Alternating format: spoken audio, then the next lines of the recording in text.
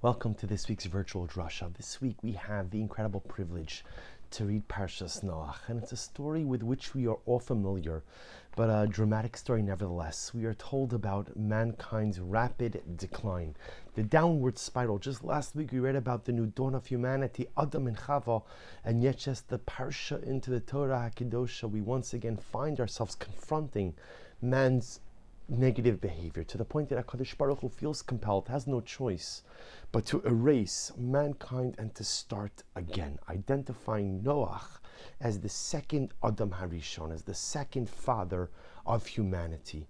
And the Torah records something amazing. The Torah says, this is in Perek Zayin, Pasuk Zayin, chapter 7, verse 7.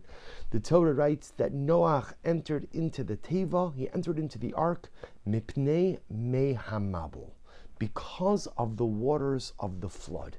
And Rashi makes an astonishing observation. Meaning, before you get to Rashi, you look at the pasuk and say, okay, Torah's telling us Noach's waiting outside, it begins to rain, the wind picks up, it begins to get a little bit intense, and then Noach enters into the Teva. But Rashi says something amazing. Rashi writes, Af Noach miktane emuna haya. Noach was small in faith. He was small in faith. What does this mean? The way Rashi understands the verse is as follows, that Noach is waiting outside. And even though HaKadosh Baruch Hu told him the flood was going to come, and even though HaKadosh Baruch Hu told him that you're going to have to enter the Teva, Noach doesn't enter the ark until he absolutely has to. He doesn't enter the Teva until there is no choice, because the rain is so intense, the storm is becoming so fierce that he has no choice but to seek the protective refuge of the ark. But he didn't go in until he had to. Af Noach miktani emuna haya. Just like the rest of mankind lacked belief in HaKadosh Baruch Hu, Noach lacked belief as well. And the great tzaddik Reb Levi Yitzchak of Berdichev is so bothered by this Rashi. How can you say that Noach lacked belief in HaKadosh Baruch Hu? First of all, the Torah itself tells us about Noach that he was a tzaddik, that he was righteous. The Torah itself tells us that Noach was tamim, that he was complete. The Torah tells us that God is speaking directly to Noach. So how can you tell us about a man who the Torah identifies as righteous, as a tzaddik, as a tamim, the man who's talking with Hashem, the man who took it upon himself to build the ark, even though he became the subject of derision in the eyes of all of humanity, he became the man of God. And then you're going to tell me that he lacked faith? So the Rebbe advances an incredibly beautiful and novel interpretation. And the Rebbe says, to appreciate this phrase in Rashi, you have to ask yourself a different question. Why didn't Noach daven for his generation? Why didn't he daven to HaKadosh Baruch Hu to spare them, to save them? You know, there's so much comparison between Avraham and Noach. Avraham hears that HaKadosh Baruch Hu is going to destroy Sodom and Amorah, 5 cities filled with very wicked people, and he springs into action. He davens, he advocates. Noach hears that all of humanity is going to be destroyed, doesn't say a word. No advocacy, no petitioning HaKadosh Baruch Hu, no defense mounted on behalf of humanity, seemingly in acceptance. Ask the Rebbe why. See, Noach gets a very bad rap. You know, Noach is sometimes called the tzaddik in pelts, right? The righteous man in the warm coat and the fur. That it's freezing outside, everybody's freezing, but as long as I'm in my warm coat, I'm okay. And Noach often gets that reputation, but Rabbi Levi Yitzchak does not believe that. Again, the Rebbe says someone who the Torah calls a tzaddik, a tamim, someone who HaKadosh Baruch Hu speaks to in direct dialogical connection. You can't say that such a person like that doesn't have faith. So what does it mean? Why didn't Noach daven? And the Rebbe says something so beautiful. Because Noach didn't believe that his power of prayer held any sway. See, Noach, when he looked at himself, saw himself as the same as every other member of the generation. He saw himself as a regular guy, as ordinary. He did not see himself as different or unique from amongst anyone else around him. It didn't occur to Noach to daven, because Noach didn't think that his tefillos would accomplish anything. Noach didn't think that he had any power, that he had any say, that he had any sway. He didn't think that he possessed the ability to affect change. Why? Why? Because he thought he was ordinary. But on a deeper level, why? Because he didn't believe in himself. Because he didn't realize that maybe somehow on some level he actually had the ability to affect change.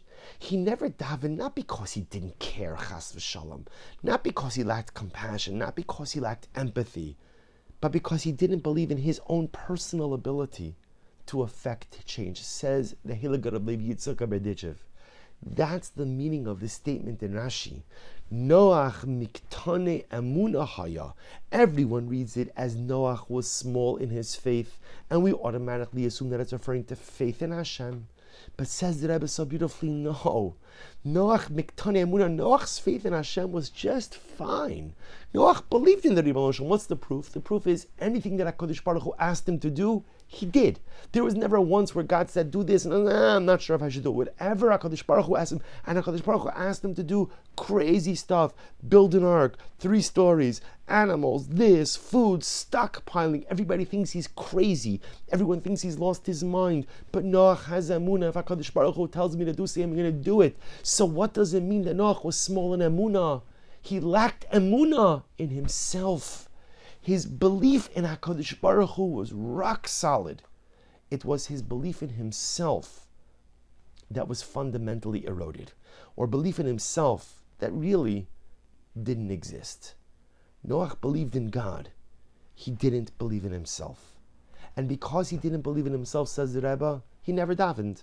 Because why would Noach think, if you don't believe in yourself, why would I think that my tefillos could impact or affect any change? And Noach is standing outside of the teva. Why? Because he's assuming, I'm a regular guy, just like Chaim, just like Yankel, just like Ruvain, just like Shimon. So if HaKadosh Baruch Hu is saving me, he's certainly going to save them. So he waits outside, assuming that other people will be joining him. Because if HaKadosh Baruch Hu is saving ordinary me, he's certainly going to save others as well. It is only when it becomes impossible to remain outside, because the waters, the rains were becoming so intense that he had to go inside, that ultimately he left, that he enters into the ark. But says the Rebbe, everybody misunderstands Rashi's statement. When Rashi says, Af Noach miktani emuna haya, that Noach lacked faith, it wasn't faith in Hashem, it was faith in himself.